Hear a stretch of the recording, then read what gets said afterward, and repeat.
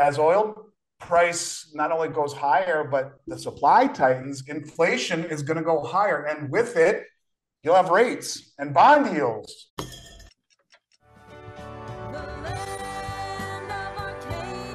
Well, hello there, my friends. Chris Marcus here with you for Arcadia Economics.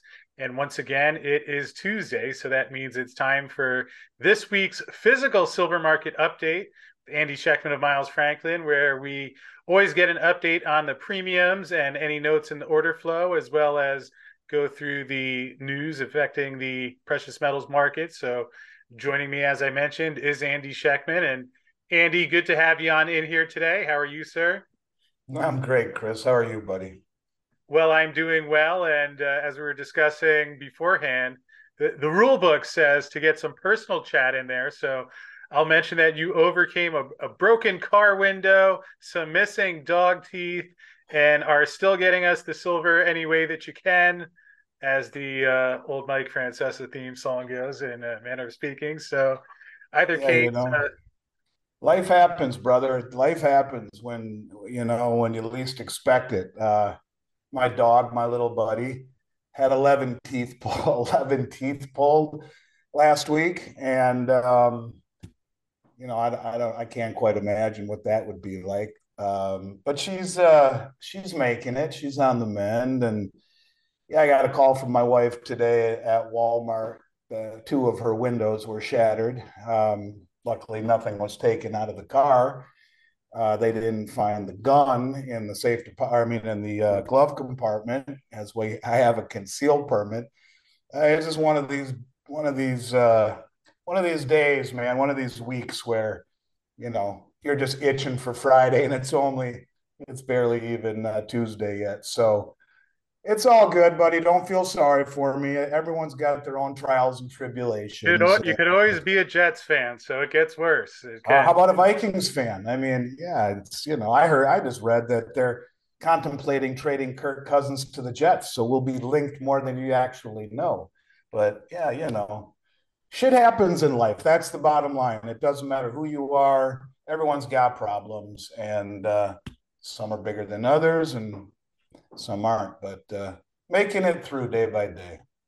Yeah, well, you could also always be the Federal Reserve trying to bring down inflation with oil soaring and having a banking issue with rates already high. And in just another day, we'll see what they have lined up for this week. Perhaps before we dig into the premiums, any thoughts or prognostications for this week's Fed meeting? Look, well, first of all, about what you said. I mean, the Fed meeting, it's just noise as far as I'm concerned. Some people think they won't raise, some people think they'll pause. No one thinks that they'll pivot.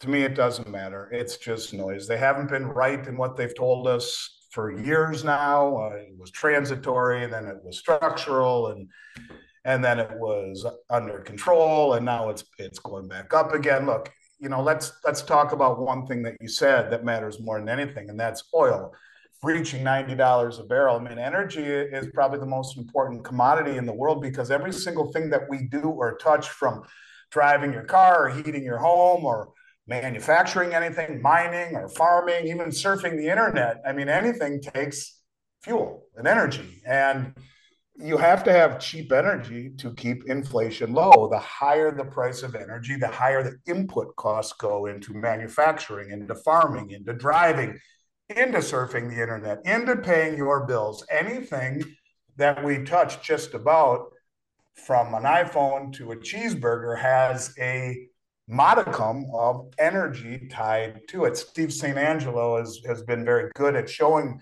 us this throughout the years, and it's true. And when you see oil prices up 40% from their lows this summer, it becomes very concerning because we've drained the strategic stockpile of oil, and it was the draining of the strategic stockpile down to its lowest level basically ever that enabled the price of energy to come down, and then with it bring inflation down to 3%. And now you have gas prices up 11% over the last month, 50% since 2020. and the oil reserves are lowest since 1983. And I have to ask yourself, I mean, is this goofball that we call president going to go down as the first president in history to completely drain the strategic reserve stockpile, which is there for emergencies, not for political gain? And I guess the bottom line is, as oil supply tightens, and look at all the countries that have joined the BRICS. I mean, do you notice a common denominator here with Russia and the United Arab Emirates and Iran and Saudi Arabia? I mean, you're talking the majority of the oil production in the world. And as oil price not only goes higher, but the supply tightens, inflation is going to go higher. And with it, you'll have rates and bond yields. And between interest rates and bond yields rising along with inflation and oil prices, that's the perfect storm for this massively overinflated stock market, for the bond market, for the real estate market. It really is a very, very disconcerting thing if you extrapolate it out a little bit. And you know, there's not much that we can do at this point because, given how low the reserves are, we can't just keep selling the or releasing the oil from the strategic stockpile, or it becomes nothing. And I think that if they go and try to buy oil at these elevated levels, they're just going to push the price of oil up even higher. It's a loop. You keep seeing these loops everywhere in banking and here in energy, and there's no way out, really, I guess, unless all of a sudden energy comes much lower. But you look at the production cuts that we're seeing in OPEC, and it only makes it that much worse. And so, inflation is going to continue to drive higher, Chris, no matter what lies the Biden White House tells us. And I guess in a nutshell, energy prices have gone up, interest rates have gone up, and all of this is going to bleed into higher consumer prices. And I don't think the market gets this yet. Inflation ain't going anywhere. And, the latest CPI number came in at over 7% annualized. John Williams would tell you that's about half right, that it's actually closer to 14%. So what do I think is going to come at the next Fed meeting? A bunch of crap, the same stuff that we heard before, a bunch of Fed speak nonsense. My guess is that they'll hold steady, maybe raise it by a quarter point or a half point. But the problem is that it's not the market that you control, or excuse me, the Fed that you control interest rates. It's the market. And ultimately, that is what will happen. And I don't think that this is a story that's even begun to be far from over. Whatever the Fed does to me is just a bunch of nonsense. And the most annoying part about the Fed meetings is that either just before or just after, whenever they come out with their wisdom, the markets react, bang, they just react. Well, it's very short-sighted. This is a much bigger picture than the immediacy of a Fed announcement, whatever they will or will not do.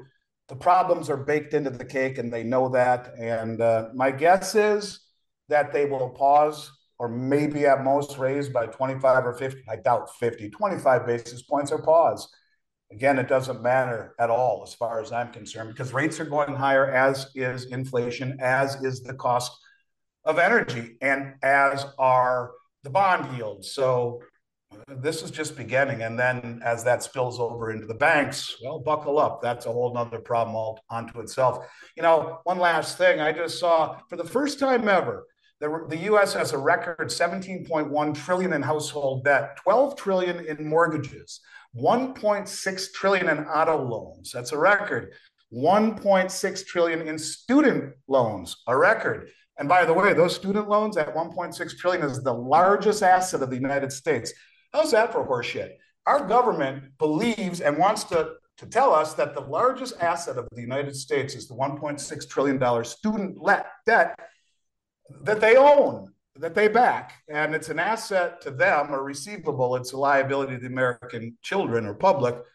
It's just a joke. And at the same time, the average house payment's about to hit $3,000 a month for the first time in history, with $1 trillion in credit card debt, all-time high, and oil prices up 40% in 3 months.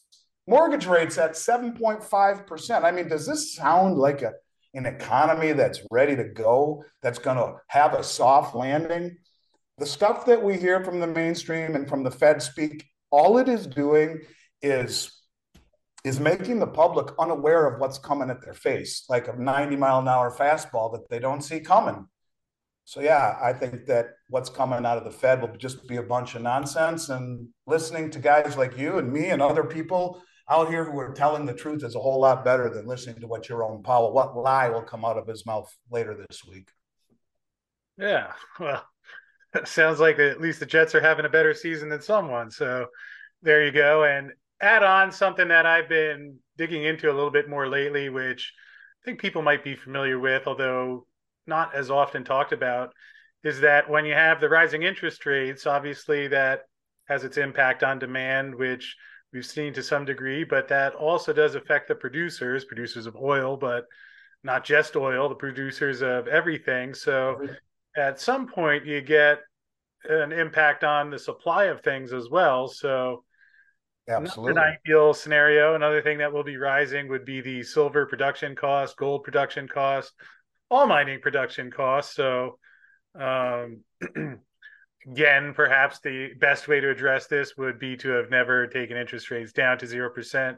Fortunately, we cannot do that, but Well, that is, think about this at that last statement. August 2020, the 10-year yield was 0.534.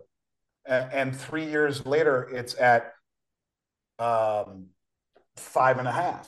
I mean, it's up tenfold in 3 years. The damage that that's doing to the banks, to the economy, is extraordinary. And as these higher interest payments are going to hit depositors much harder, loan repayments are starting, new mortgages are dropping dramatically. But it's this emergency bank funding program that has, to be paid back in 6 months. And this is going to, I think, really start to put some strain on the regional banks. That I would argue that if it weren't for this regional, or excuse me, this short-term funding program, a good number of the regional banks would be, and technically are, insolvent. So this problem with the banks and with higher interest rates, it's not just about energy and the cost of everything. It's about the fact that the one thing the American public and all of its institutions have more than anything is debt. And as the rates continue to rise, which is a self-reinforcing loop, as the banks have to sell 10-year treasuries that they're loaded up on, which were trading at 1% or as a coupon, 1.5%, couple 3 years ago, it is now at 5.5%. So when they sell those bonds to meet redemptions, as everyone runs to the door to get their money back, rates go higher as the bonds go lower, and it just starts to feed on itself all the way through the economy. And yes, I hate being doom and gloom, but people need to open their eyes. This is going to get ugly before it gets better. There is no way around it when you have manipulated the laws of Mother Nature the way that we have by suppressing interest rates for so long while making money so easy. The distortions that it has created need to be paid back, and that's coming. I really, honest to God, I really do believe it's coming. And look, these banks are scheduled to sunset. These loans are sunsetting in 6 months. These regional banks will be insolvent, and I think it's a very, very, very big deal. And we've seen $1 trillion move into global money market funds already in 2023.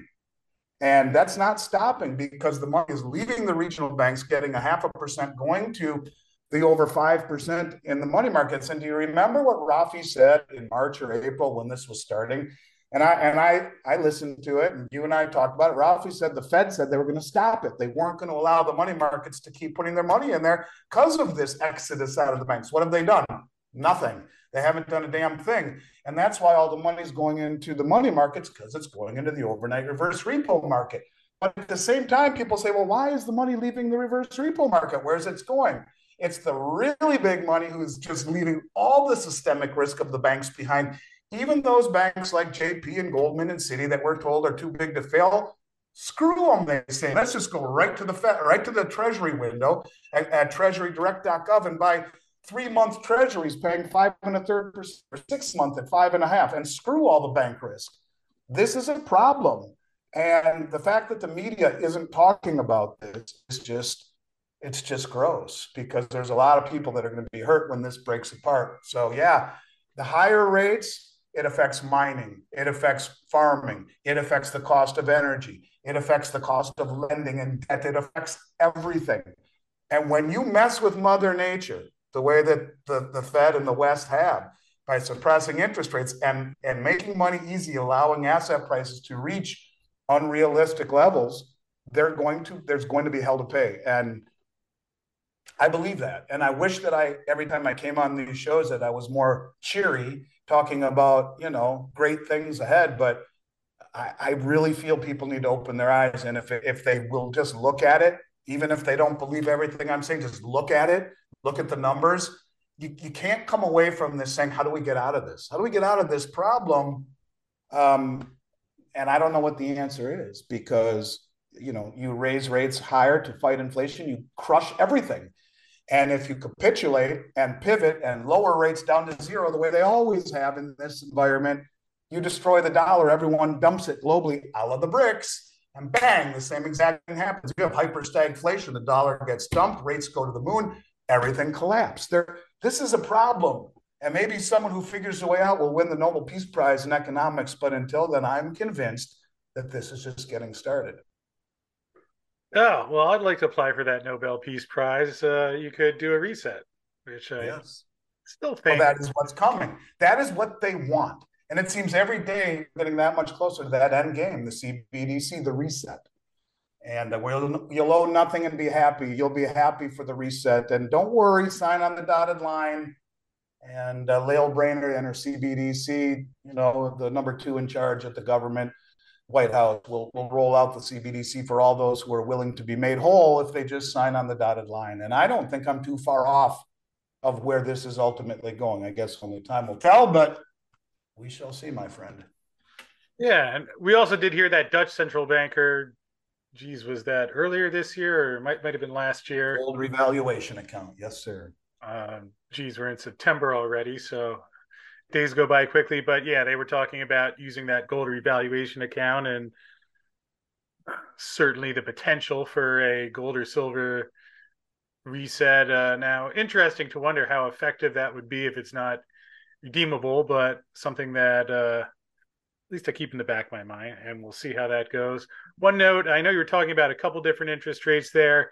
Just for our viewer audience at home, we have a 4.3% yield on the 10-year, and T-bills 1 year and shorter are just about 5.5%, depending on which duration, looking at between 5.4 and 5.5%. So just wanted to make sure we had that clear. And Andy, in the midst of all of that, I know premiums have been on the lower side the last couple of months. I'm assuming that has not changed much if at all since last week, but just did want to touch in on that quickly.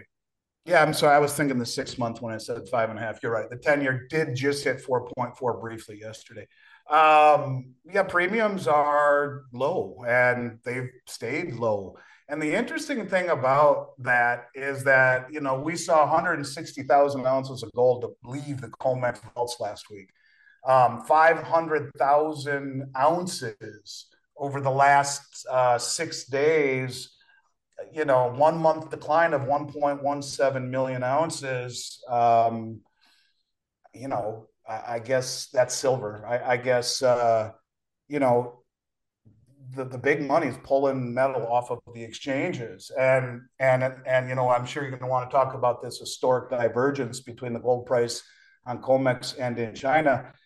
The demand for physical metal in various parts of the sophisticated world are betraying the suppressed price and betraying the retail demand here in this industry. It's very confusing. It's very confusing when you read Ted Butler and he talks about this massive shortage of industrial sized bars. It's very confusing when you see 160,000 ounces of gold leave the COMEX and in a day, and 500,000 over 6 days, 1.17 million ounces, and a 1 month decline. In silver, you're talking an environment where everything seems to be disappearing. And yet on the retail side, the demand is strong. It's okay. It's better than it's been most of my career. but the availability and the premiums and the prices have not reacted yet. So it's very strange. I would say if it continues to disappear off of the exchanges and we see these shortages where I don't know how many times the registered category is rehypothecated or how many more contracts there are issued than there are ounces, how many more times, it's a lot. But that's the point. I mean, if there's that much more paper versus the availability, this is just an environment where you couldn't ask for a bigger gift if you're looking to buy gold and silver. I mean, the premiums and the prices are lower than they've ever been in 4 years. The availability is as good as it's ever been. And everywhere you look, things are flying off the shelves. If you're looking at COMEX, if you're looking at the LBMA, if you're looking at the Shanghai Gold Exchange or the Shanghai Futures Exchange, the stuff's disappearing. And the premiums on gold and silver retail here in the US and the availability is as good as it's been literally since you and I started really doing these podcasts. So it's confusing as hell, Chris. But I guess I would simply say this, that the big money, the sophisticated money always is in place before the rest of us catch on to what's going on. And that's why you're seeing these deliveries. That's why you're seeing these drawdowns. And I think it's something to pay very close attention to. And I'm curious, have you seen, I'm guessing the answer is no, but have you seen any impact from those higher premiums that we're seeing right now in China? Again, it's been there for a little while, spiked up last week, came back in a bit today as China relaxed their import quotas, so allowing some metal to flow back in there. But does any of that filter through? Does that take a bit more of a longer time before you'd be seeing any impact in the physical market on the retail level? Well, I said this a long time ago. I said this is how they win. I mean, I thought it would emanate from, in my mind's eye, I see this Moscow exchange. All they would need to do is set the AM fix in gold and silver at the AM PM fix, whatever fix they do in Moscow. Set the bid at $3,000 on gold and $50 on silver, and every single ounce would flow eastward. The arbitrage would bang; it would just be gone. The traders would make a fortune, and then there'd be nothing left. And you have to be able to, the only people that are really going to notice this at first would be people like JP Morgan, who have an infrastructure set up where they know all the refineries and the miners, and they do business with them all, the ETFs, and they have permits to work in all of these countries where, most people wouldn't. And I think you'll see that by just how much money their metals desk makes. But it's almost as if they struck a deal. I mean, Jamie Dimon did go to China, met with Xi Jinping, was the rumor.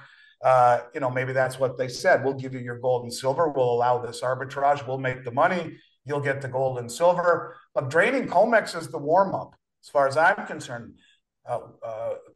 It's the warm-up for the gold to oil trade. And just wait until you have $300 oil. And then what happens? So, I mean, it's one of these deals where, no, we're not seeing it yet, but you will as more and more and more of the industrial size bars leave COMEX and leave the West and arbitrage to China, where, I don't know what it is today, but I know just the other day, it was $100 divergence. It was 2020 in China per ounce in 1909 here in the States. It's a 6% divergence. That's ridiculous. That arbitrage will definitely be met with outflows heading to China. And so you will, when you see more and more and more of the bars being bled down that are used to actually make the coins. So this is early, but it's happening. And if I wanted to draw something up as the Chinese or the Russians in a way to get all the gold and silver, look, that's all you got to do, is just make this an arbitrage situation where the make-believe price on COMEX is exposed.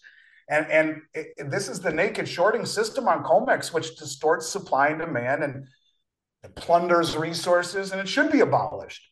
And the only way to really abolish it, to expose it, to break it, will be to keep these prices in China well above the New York, London price. And that large premium means that gold will flow to the BRICS, to the OPEC countries, to the highest premium.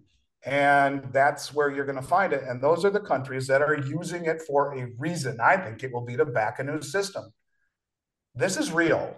And again, they will be met with poo-poo and blah, blah. I mean, all the naysayers can continue to naysay all they want. I don't care anymore. If you don't see what's happening, little by little, by little, by little, by little, by little, then bang, all at once. It will happen all at once. And it's happening little by little. Look at all of the things that we talk about every week, and we haven't even talked about the BRICS yet. But that's the point, is that it's a big deal. I think it will become a very big deal also, as if it stays at these levels or even goes higher. Yeah, the traders, the JP Morgan traders and the big bullion bank traders will make a fortune playing that arbitrage game. And then the East will have all the gold and silver, and the COMEX will be rendered neutered. And I would argue that then a more accurate reflection of a system that is cash and carry, like the Shanghai Gold Exchange, versus the COMEX or the LBMA, which are highly leveraged, they just go by the wayside as something that once was, and a more realistic measurement or gauge or marketplace for the countries that have all the metal anyway. Well, they'll be the ones that will make the rules, because there's an old saying, he who has the gold makes the rules. And it just seems that that's where all the gold is going. Not only they're the largest producers and accumulators, and on top of the fact that everything is flowing that way off of the exchanges, it's not a good sign. Well, it is not, but in terms of rules, we did have a question that came in this week for you, and someone was wondering your thoughts on if the Western central banks do jam a CBDC down everybody's throat, or at least attempt to. Do you see a divergence and perhaps almost like a two-tiered economy forming, where one is running on the CBDCs and parallel to that you have something based on precious metals? Any thoughts along those lines? If you would have asked me that question anytime over the last few years, I said, I don't think so. Maybe a black market. And this is one of the interesting things, like if you try to find meaning in things, you try to look at things from a bigger perspective, a broader perspective. Things happen even when you think you have a grasp on the world. Things happen like COVID, like who would have ever saw that coming, and like censorship, who would have ever saw that coming, or all of the things that we talk about, the way that the nation is doing things, and the obsessions that we have that used to never even come into someone's furthest fragment of their imagination. But when you talk about the fact that there are all of these states, Texas and Missouri and Kansas and North Carolina and Arkansas and Oklahoma and Idaho and on and on and on, these states that have passed legislation to allow gold and silver to be legal tender. When you see one voice of reason, I think his name is Tom Emmers, my old home state of Minnesota, trying to pass a legislation to push back against the CBDC, there are people out there that are standing up. And these legislations say, that gold and silver coins made by a sovereign government, some like Texas say just US, most say any sovereign government, past or present, would be allowable and to be used as legal tender for all debts, public and private, including doing things like paying your property taxes. And yeah, I guess you're beginning to see what I believe is at least a resistance, something I never thought I would see. I mean, whoever thought that you would see the ability to go pay your property taxes with silver eagles? And it's interesting, here's an old MS-65 saying, God, no one's going to use that as a $20 coin. But the thing of it is that the law says it's the gold content plus any market premium. And so those entities that want to take it would have to know what it's worth. And maybe that information gets out to places, shops in Texas or Missouri or North Carolina or Arkansas or Idaho or Alaska or Oklahoma. I mean, the list goes on and on. Is that the resistance? Yeah, maybe it is. Maybe it is a two-tiered system. Maybe, just maybe there are people that are wise enough to understand what is coming. And then you look at, how can that be stopped? Well, it's stopped if the CBDC replaces other forms of money and they just don't allow you to buy it any longer or transact, then it becomes a black market, or you're just trading in these states with gold and silver, period. There's so many what ifs. And I hate to even go down all of these rabbit holes. That's part of the reason I don't sleep, because I think about this stuff nonstop. And I will tell you that I don't think, and honestly, I mean this, that owning gold and silver has ever been more important, ever, never, for reasons just like that, or reasons or protecting yourself against, what's happening to the dollar, what's happening to interest rates, what's happening to the markets. And we haven't even really seen what could happen if Saudi Arabia and OPEC ditched dollar for sole settlement of oil. Look, everyone tries to hedge what they're saying and saying this isn't going to happen overnight. And I agree. That guy's like Brent Johnson from Santiago Capital, brilliant guy, makes a very compelling story. I don't disagree with him. He hedges his bet and says it's going to definitely have big effects on the dollar over time, but it can't happen all at once. And I agree with them, but I don't agree with them. I mean, I think it's been happening until it does happen all at once. Don't know when it is. But you have very smart guys like Brent who are pushing back on the opposite side of the equation, or other argument. I buy it. I think there's validity in what he says. But I really do think that this is something that is a trend in motion that will be very difficult to stop. And, to Brent's point, it will happen at some point. I think he would argue it's probably years away. I don't think so. I think it's getting closer and closer and closer. And I want to read one thing to you after you talk about this real quick. I'm going to read something to you. And this is why it's happening. Okay. This is an email, or not an email. This is a letter from a guy named Haider al-Shama. He's a spokesman for the 14 Iraqi sanctioned banks. And he said on Wednesday that the sanctions could further weaken the Iraqis' currency, blah, blah, blah. He says forcing sanctions on a third of the Iraqi private banks for conducting dollar transactions will have negative consequences not only on the value of the dinar against the dollar, but will have a huge impact on foreign investments, blah, blah, blah. Here's where it gets interesting. Now think about this if you're another country, okay? And this is what's bringing everyone to the table. The sanctions are the latest effort by Washington to coercively intervene in Iraq's economy. This is a country that we went and liberated, right? Supposedly, even though we didn't find the weapons of mass destruction, destroyed their economy and their country. Well, sorry, no big deal, no penalty, right? Well, here's what happens.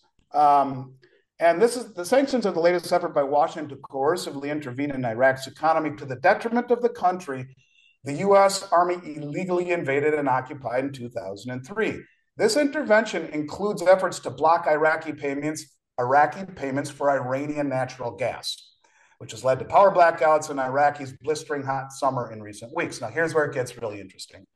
Since 2003, all Iraqi oil revenues have been paid into an account with the U.S. Federal Reserve, allowing Washington to control the Iraqi economy further and pressure its government. Although Iraqis formed in allegedly sovereign government after the U.S. invasion, Iraq is still restricted from opening accounts for its oil earnings outside the U.S. I mean, are you kidding me? Iraq's oil funds, which in 2022 amounted to more than $90 billion, remain in one single account in the New York Fed. The institution that 2 years ago unilaterally blocked Afghanistan from accessing its foreign reserves, plunging the nation into an unparalleled crisis. Do you see what I'm talking about here?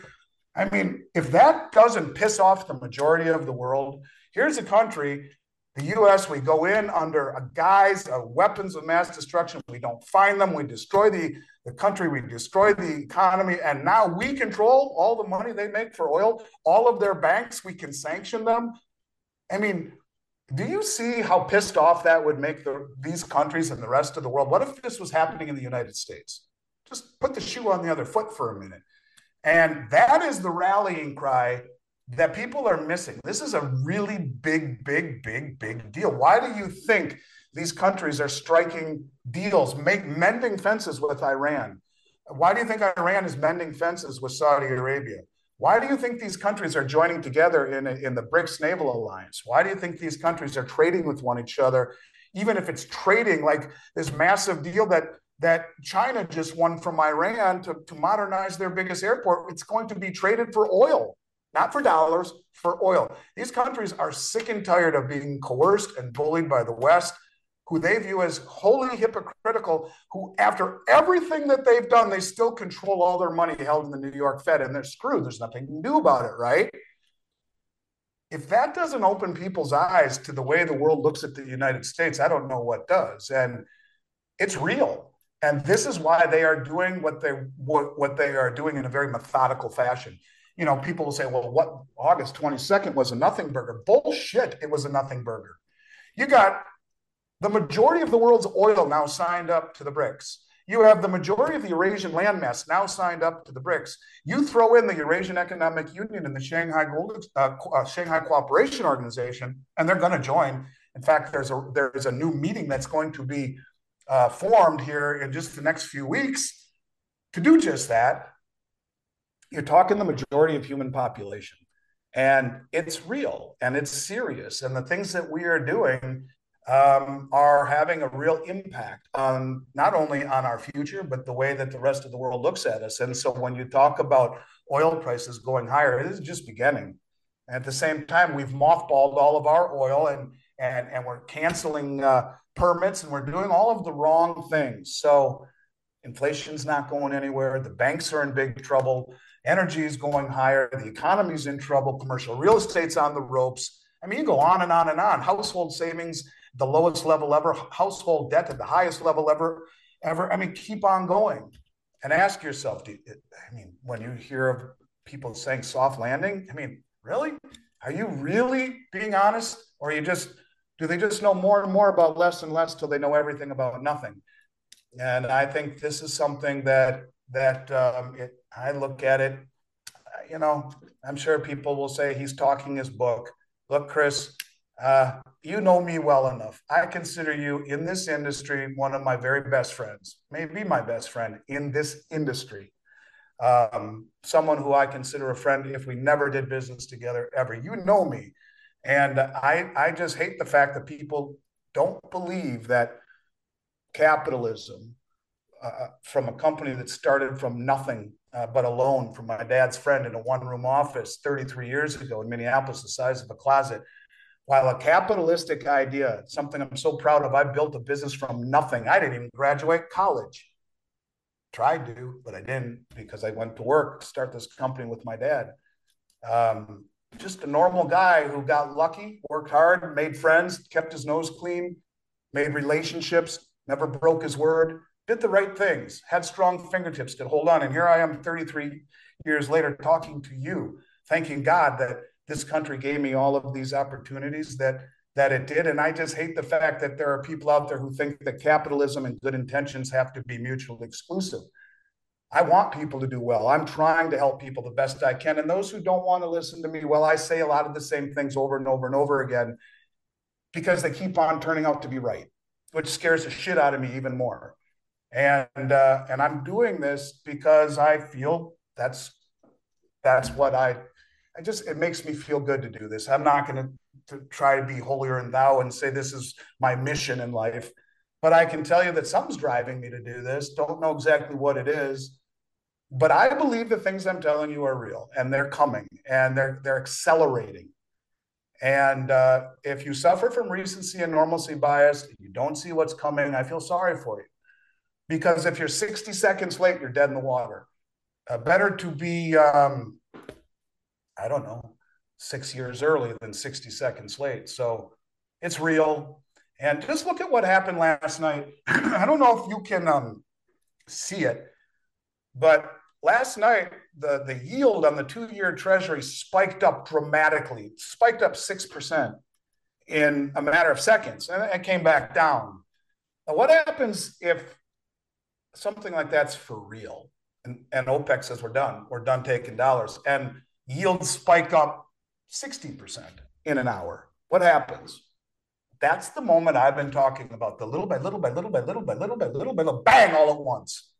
And Mike Adams calls that Operation Sandman, where all of these countries have it in mind after their little by little by little by little by little is taken care of, that they all at once dump dollars.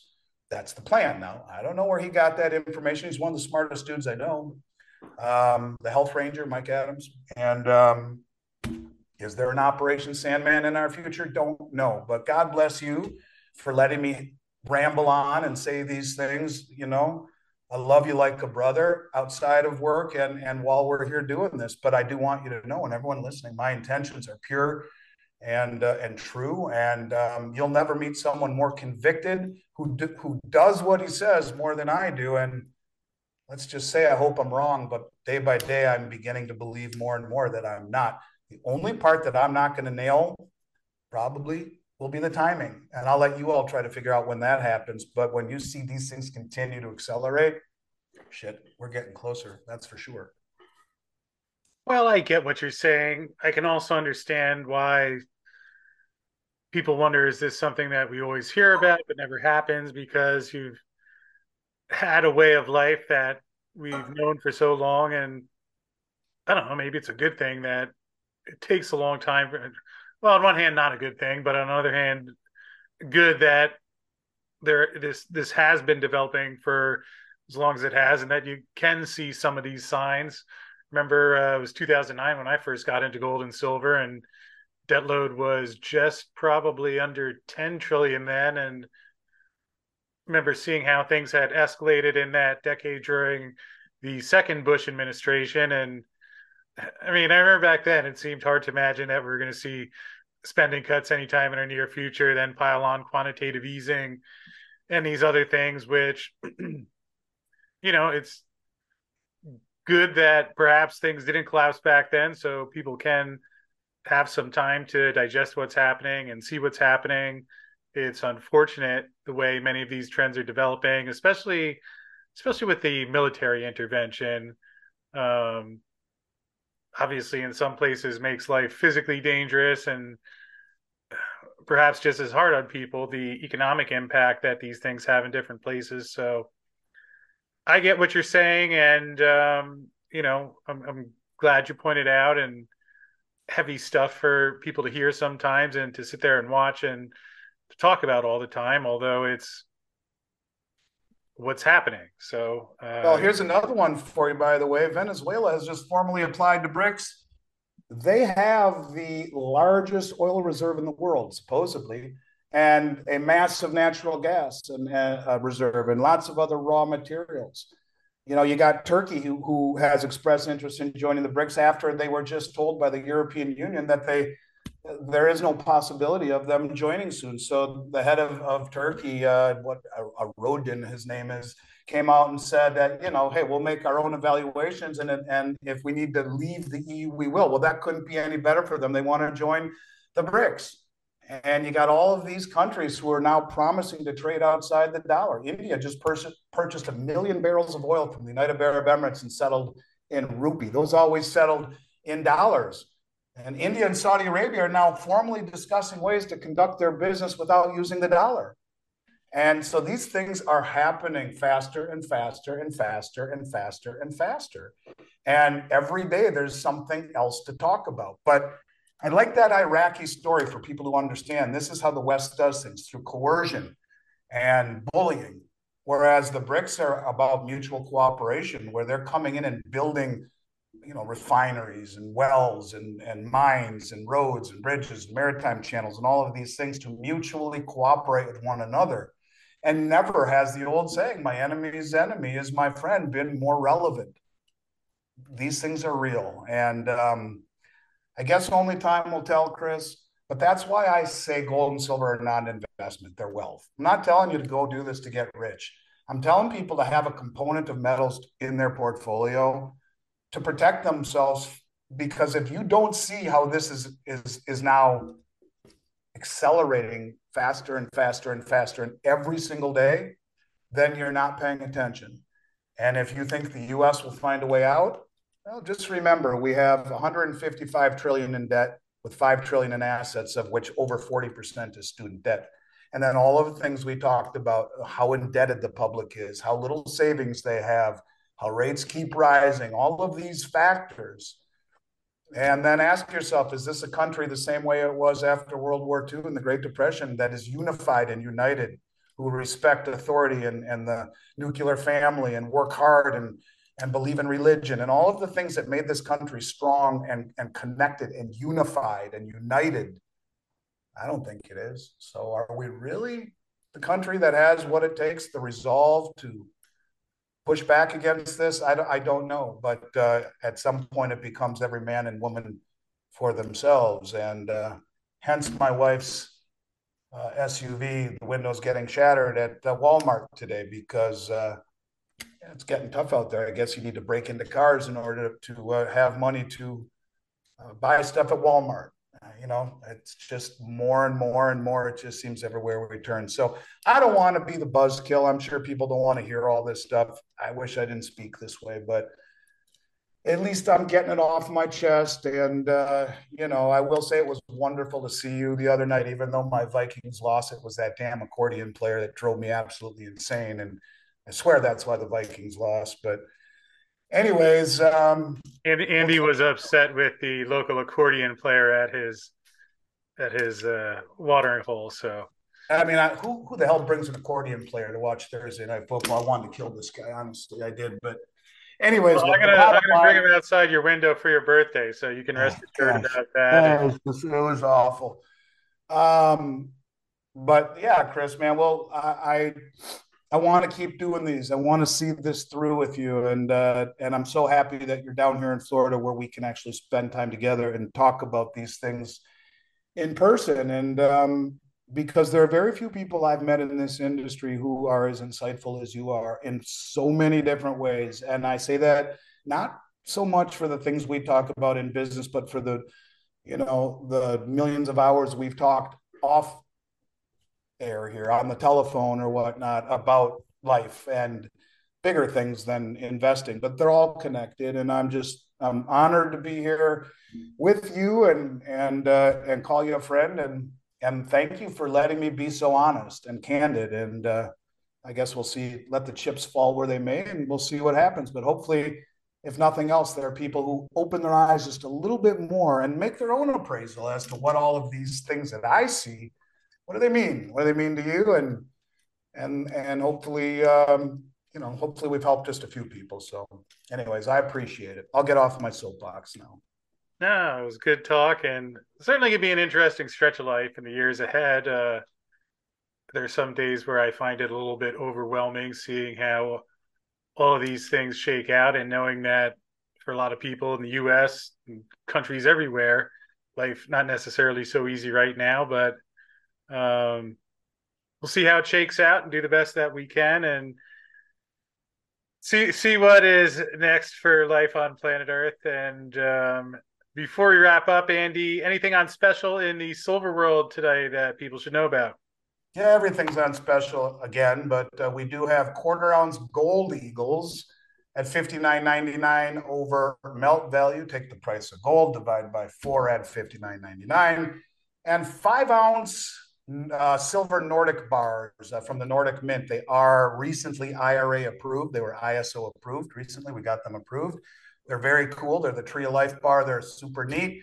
They're $1.99 over spot per ounce for 5-ounce Nordic Mint IRA approved silver bars. But I mean, look, everything is basically on sale. And any questions you have or want a price list independent of the prices that you see on our website, which only go up to $10,000. After that, the price list gets more competitive, much more. Send an email to or questions to Arcadia at Miles Franklin, and we'll get them answered and addressed. And just look forward to coming back here next week and seeing what other crazy things have transpired in the short period of time. Well, we'll have a whole new Fed meeting to talk about, amongst other things. So, gonna let you run for now. But thanks as always for making some time this week, and we will check in with you next week. Love you like a brother, man. Take it easy, Chris. Thanks.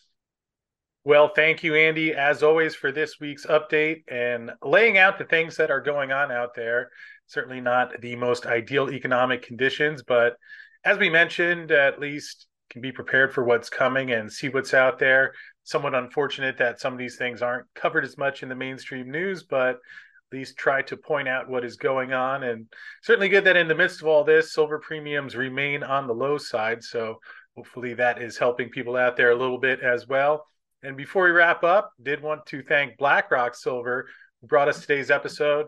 BlackRock did release their maiden resource estimate on their Tonopah West project last year, which came in at 42.6 million ounces of silver equivalent.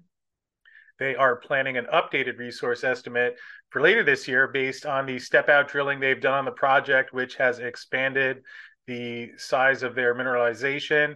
And also, that's in addition to their lithium mineralization that they discovered on their Tonopah North site. And they are expecting a resource estimate later this year or early next year on that one. So that is the deal they partnered with Tearlac Resources on, who is doing the drilling and development there. So plenty happening. You can find out more at blackrocksilver.com. Appreciate them supporting our show and bringing you silver news each day. Hope you're having a great day out there, and I will see you again tomorrow.